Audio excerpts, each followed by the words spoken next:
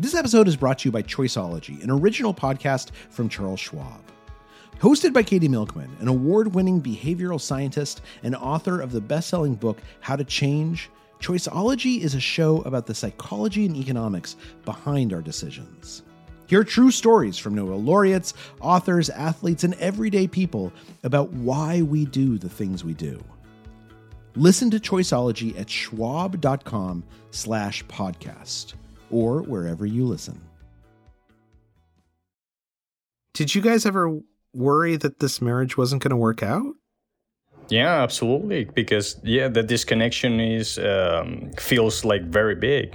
Yeah, when I'm mad, I think about those negative things, and I think that's almost normal. But we are trying, and we're giving our best. Welcome to How To. I'm Charles Duhigg. Every marriage, of course, has its ups and downs. But with the pandemic disrupting people's jobs and lives, not to mention being stuck at home together all the time, things can feel even more intense. But what about when you worry your relationship is past the point of no return? This week, we have two listeners who are desperate to preserve their marriage, but don't know where to start.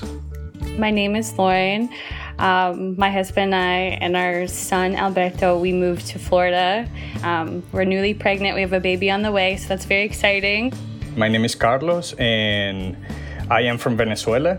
So I came to the U.S. maybe 6 years ago. Then I met my wife, and everything happened so fast. Lauren and Carlos have been a couple now for about 3 years, and they've been married for just over a year. Tell me a little bit about why you reached out to us. Honey, I think that would be good for you to start off the conversation. This is just coming from my opinion. We've been having some trouble in our relationship. And I think that we come with ideas on how to solve them together.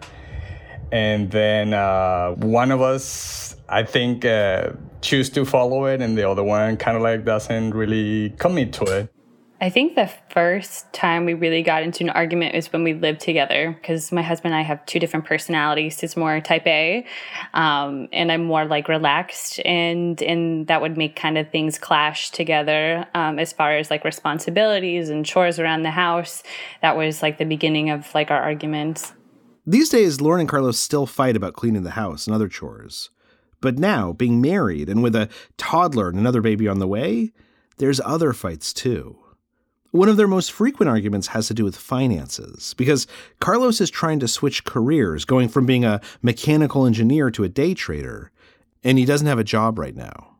I've been supporting the family with finances, so we've just been kind of going back and forth of like, should you go back to work? And my husband's like, doesn't feel like he has enough time dedicated to really learning his technique as a day trader. So what you guys are describing sounds pretty normal, right? Like there's some challenges, but Carlos, when you reached out to us, I know that you were saying that this felt like more serious than just kind of the normal ups and downs that any relationship has.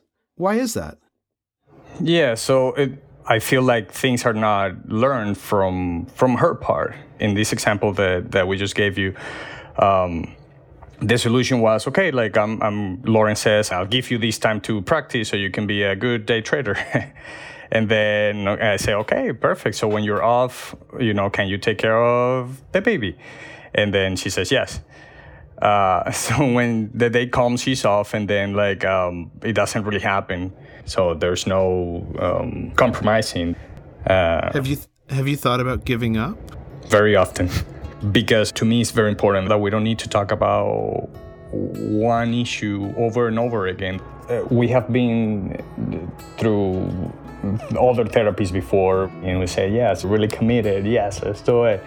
And then their willingness to drive is not really there. So I cannot pretend that she's gonna be like me, but I wish I could see, okay, I am trying to. Maybe it's gonna take me a while, but I'm trying. On today's episode, How to Save Your Marriage. Our experts this week have dedicated their entire lives to healing struggling relationships, including their own, and their marriage is still going strong 3 decades later. Stay with us.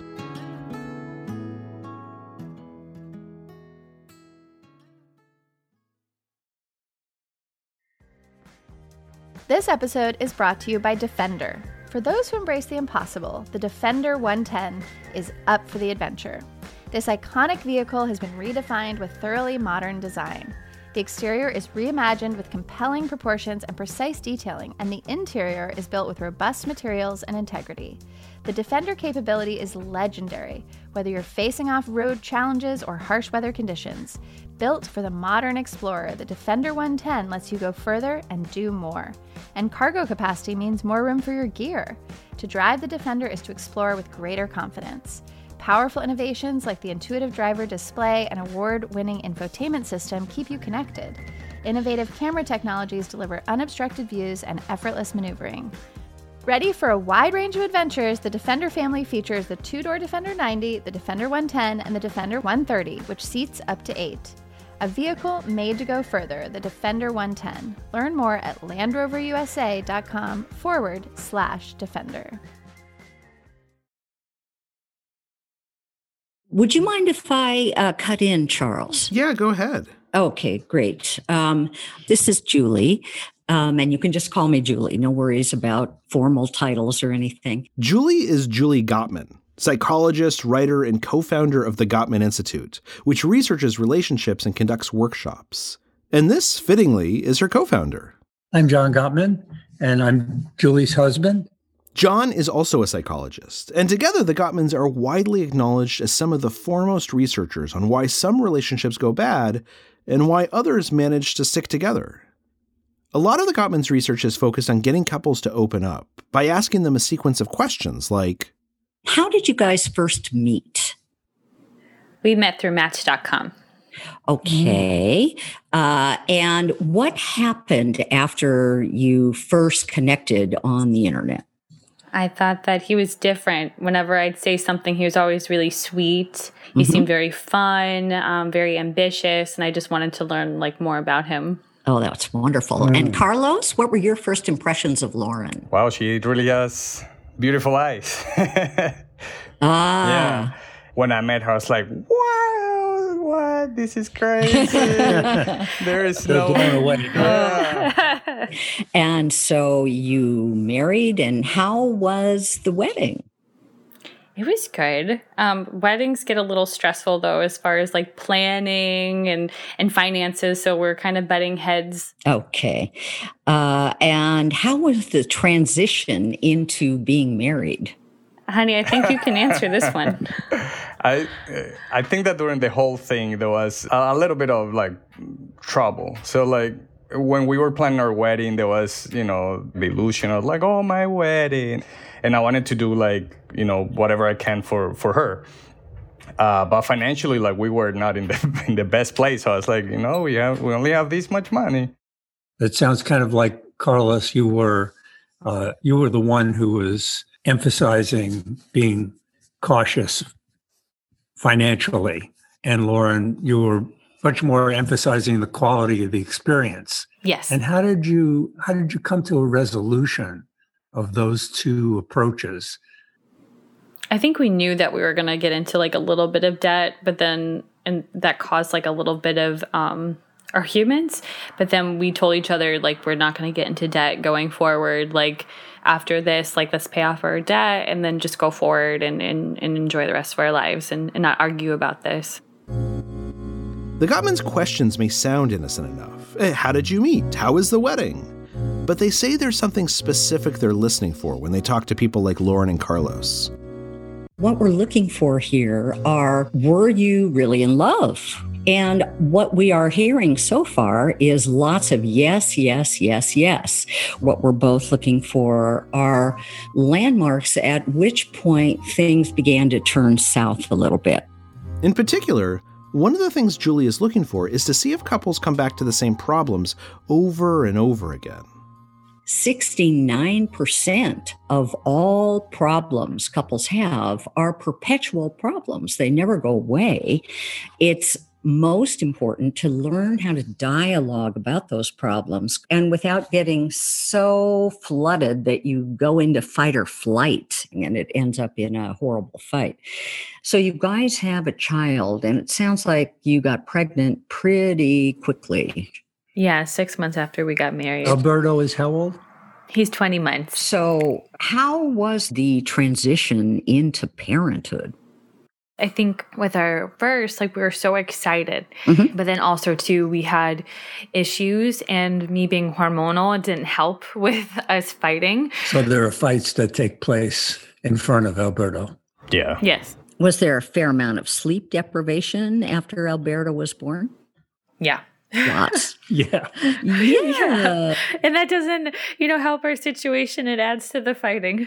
Yeah. Right. Was there any screaming? Was there yelling? Was there stomping out of the house? Was there, Yes. That kind of stuff? Yes. Yeah. Who was doing the screaming and yelling and stomping? Yeah, the screaming, in my opinion, it was more Lauren. But the leaving, I didn't want to do it because I wanted to show that, I'm here for you, but yeah, it got to a point that I also had to leave and calm down somewhere else and then come back.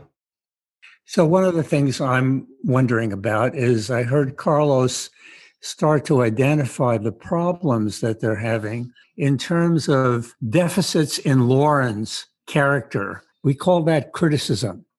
And once you see that pattern of one person saying the problem is with my partner, that's a bad sign. And what criticism always inspires is defensiveness. Well, wait a minute, don't attack me. Here's what was going on for me. And that pattern doesn't bode well. So here's our first rule. Do not criticize your partner. It will make them defensive. Instead, and I'm going to admit from personal experience, this is a very hard thing to do. You should try and figure out the root of what's bothering you and how you both need to change. But how exactly do you do that, especially in the middle of a big blow-up? When we come back, John and Julie will tell us how to have better fights and more productive arguments. Stick around.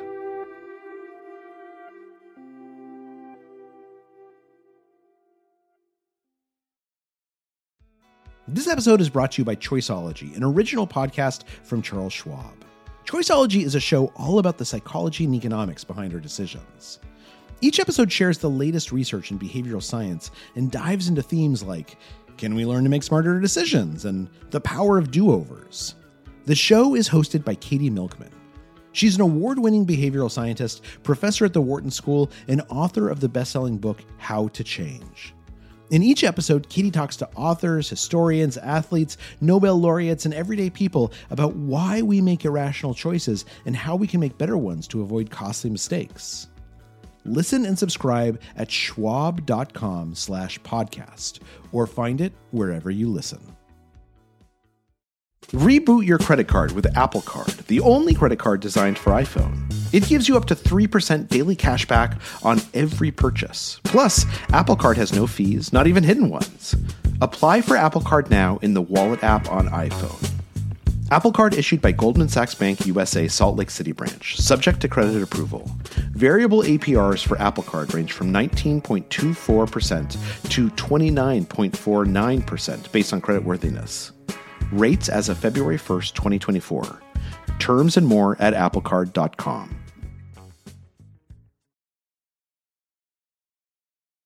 We're back with our experts John and Julie Gottman and our listeners Lauren and Carlos, who have found themselves fighting more than ever lately, which actually isn't all that unusual considering that they have a 2-year-old at home. We saw in our research that about 70% of all couples after the first baby is born go through a huge drop in their marital satisfaction. Part of it is the sleep deprivation, because with interrupted sleep, after 30 days of that, most people will show almost every sign of clinical depression. What I'm also hearing is that those fights cause some, we would call those emotional injuries, where you're so flooded, not feeling listened to, feeling attacked, that you go into fight or flight. The things that come out of your mouth, you can't remember. What's going on in your body is that your heart rates are typically going to be over 100 beats a minute, even if you're just sitting there and doing nothing. You'll feel hot, maybe your muscles will tense up. Does that sound familiar? Yes. Yes. Okay. Yes, it does. Okay. I know. It's really hard. It's terrible. I know. I get it. All right. So here's what you do. The minute you start feeling that, tell your partner, I need a break. And you make that break at least 30 minutes long, if not longer. And during that time, you go away from each other and don't think about the fight. Because if you keep thinking about the fight and what you should have said, then what happens is you stay flooded.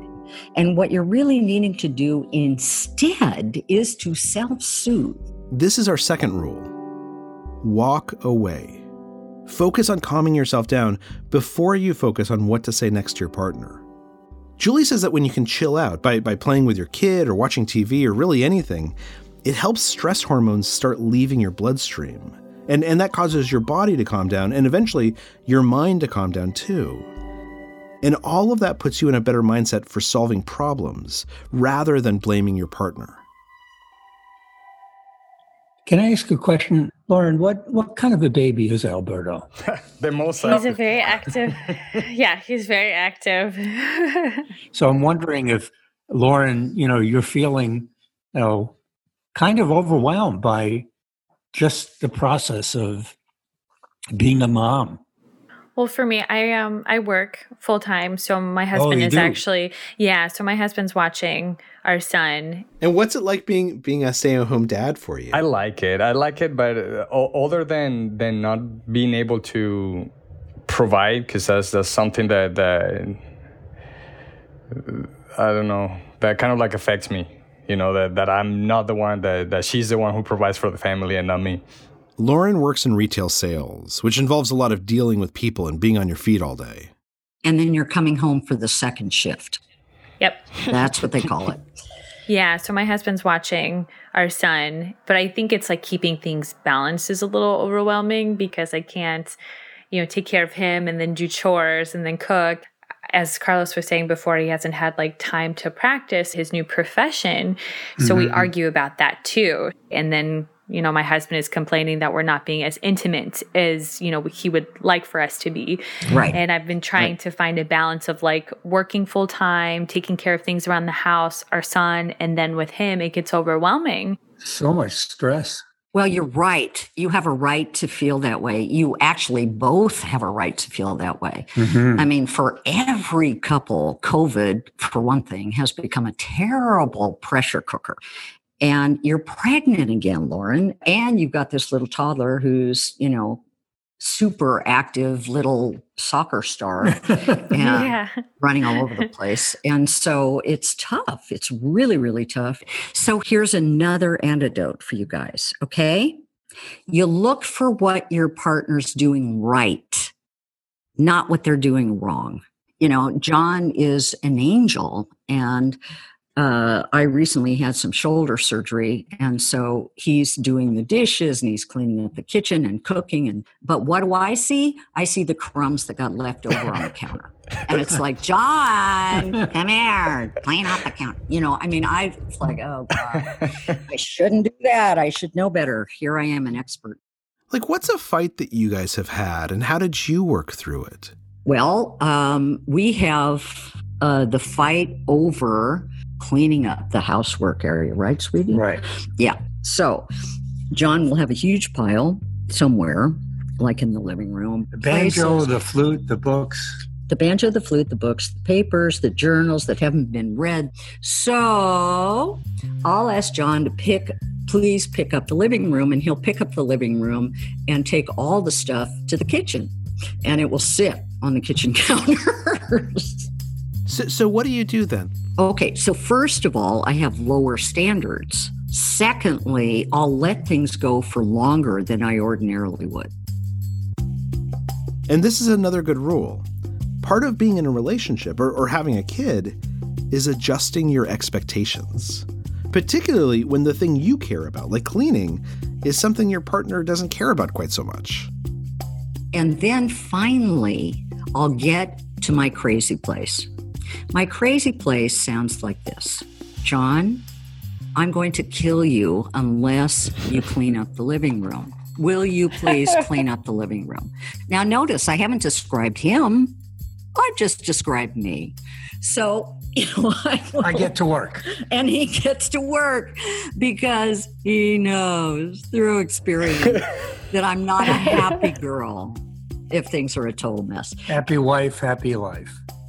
This is all building to one big important insight, which is part of what causes tension in a relationship is this pressure where you believe that your partner is just like you, or maybe subconsciously, you want to make your partner like you.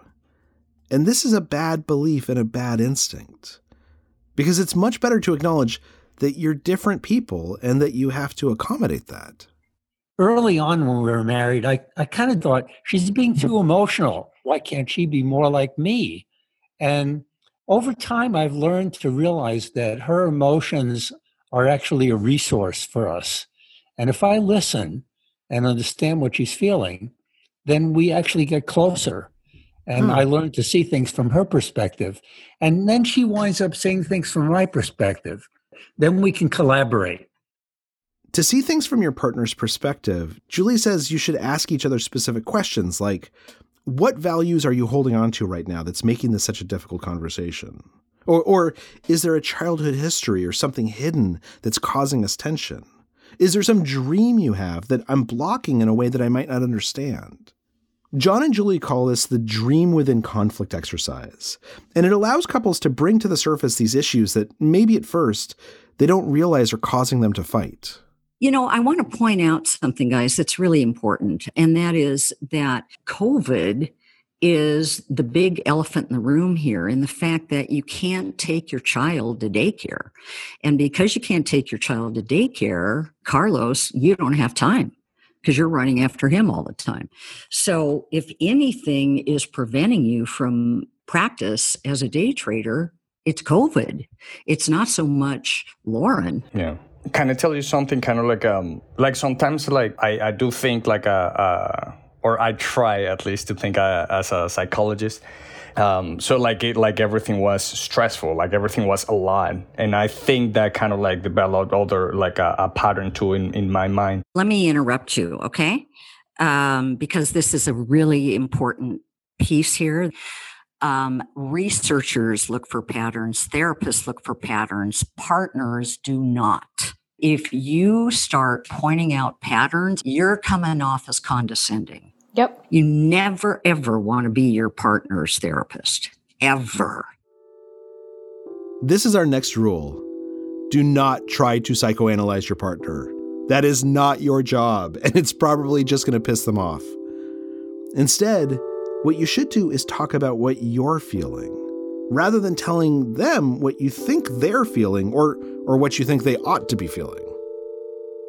Each of you, when you have a complaint, if you have something that disturbs you in the relationship, you want to describe yourself. I feel about what, and here's my positive need. It's, I feel upset that the kitchen is a mess. Now, the positive need means you're not talking about what you don't want. You're talking about what you do want. And you have to be very specific about it, very concrete. I would love it if you could pay the bills by next Monday. That would take a load off my plate. And I usually tell her too sometimes, because I never mean any bad or harm or anything like that. So I usually tell her when I know that there's something that might upset her, like, honey, I have something serious to talk to you. So would you please be open? Would you please try to empathize with me? Don't take anything that I'm going to say as an insult, nothing like that. Just hear me out. Yeah, but that's not going to work if you're delivering your message with an insult. Right? Yeah, it's just sometimes I can't find the words. What happens when you don't get that from the other person? Like, is there anything that you can do? Yes. So first of all, the other person, so Lauren in this case, Lauren, it would really help if you were absolutely realistic about what you could deliver and what you can't. The other thing too, Lauren, is I haven't heard what you need. Have you said what you need from Carlos? I think I have, but sometimes I keep it to myself because I feel like it's not really getting through to him. And when you said condescending, that really rings a bell with me because, say, for instance, I'm not doing something up to his standards. He'll be like, oh, I know that's not within your capabilities. Ah! And I said, that's very rude. And I know he doesn't mean it to be that way, but it hurts me. And it makes me like shut down. That would be really, really important to change. You guys know what a sea anemone looks like? It's one of those sea creatures you see in tide pools that is circular, and it has all these little fingers that kind of open up. But if you poke it a little bit, all the fingers close back down again. Well, that's what I think when I hear one partner criticizing another. It's like a poke. Yep. Because you guys want to feel comfortable and relaxed with each other. You want to be able to express your love for one another. I can hear that from you. That's why we gave you those early questions, to hear the love that was there and the magic that was there. So, Lauren, here's how to say what you need. Honey, I struggle with words like not capable. Would you please... Here's the positive need. Would you please speak to me about what your positive need is? Here's our next rule. Tell your partner what you need. And don't pose it as something that they're lacking or failing to give you, but rather something you want from them, something you need from them. That's the first step to reaching a compromise. We have a specific exercise for that, and you can do this visually. You draw two concentric circles that kind of look like a big donut. And in the center circle, you say, what parts of my position on this issue can I not compromise on? Then in the outer circle, you write down what you're more flexible about. Once you've kind of hash those out individually, then you compare notes. How can you honor each other's inner circles with flexibility that helps you reach a compromise around that outer stuff? That makes a lot of sense. Lauren and Carlos, do you think that would help? Yes. Yeah, I think so. I think that would be really nice to just see it like on paper, because sometimes when we talk about it, it gets a little jumbled up, but I think that it makes it more concrete that way. Here's our final rule. Write down your values and your desires, and also where you feel like those values and desires are flexible. And then look for how all of those things overlap with your partner. I was feeling kind of stuck, like we were getting into bad habits, but I know that we can overcome them even if we're having troubles at the moment. Like, I just know that Carlos is meant for me, and I know that we have a lot to learn from each other, because I just don't picture my life with anyone else or doing it over in any other way. Well, Carlos, you had originally reached out to us because you were really worried about your marriage. Do you feel like this conversation has helped you? Absolutely. I know that it's not only, her part of the deal. It's not only her doing these things to me. I know that I have to be doing something else that is triggering these things on her. I think that this is a new approach that is gonna help. It's important that Lauren doesn't shut down and really talks about what she needs from you, and that you listen. Yeah. So defensiveness is the big enemy of problem solving. And I always have to work on being less defensive and listening well to my wife. And I have to work on being less critical. So there you go, guys. We're all working together on this stuff. We're all in the same soup. So hang in there. Thank you to Lauren and Carlos for sharing their story with us, and to Julie and John Gottman for all of their fantastic advice. If you want to learn more, you should definitely look for their book, 8 Dates, Essential Conversations for a Lifetime of Love. Or you can find lots of resources for you and your partner to work through together at their website, gottman.com. If you like this episode, you should check out another one named How to Tame a Chaotic Household. Bruce Feiler, who's the author of The Secrets of Happy Families, shares the habits that will help you make the best of a messy apartment, or an overwhelming work and childcare load, or anything else that's throwing your family for a loop, particularly right now in this hectic time. You can find that episode and all of our episodes for free in our podcast feed. Is there something broken in your life that needs to be fixed? If so, you should send us a note at howto@slate.com, or you can always leave us a voicemail at 646-495-4001. And if you think this week's advice was helpful, please tell a friend and encourage them to subscribe. How To's executive producer is Derek John. Rachel Allen and Rosemary Belson produce the show, and Merritt Jacob is our engineer. Our theme music is by Hannes Brown.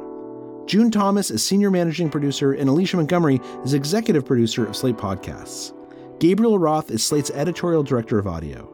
Special thanks to Maggie Taylor and Sung Park. I'm Charles Duhigg. Thanks for listening.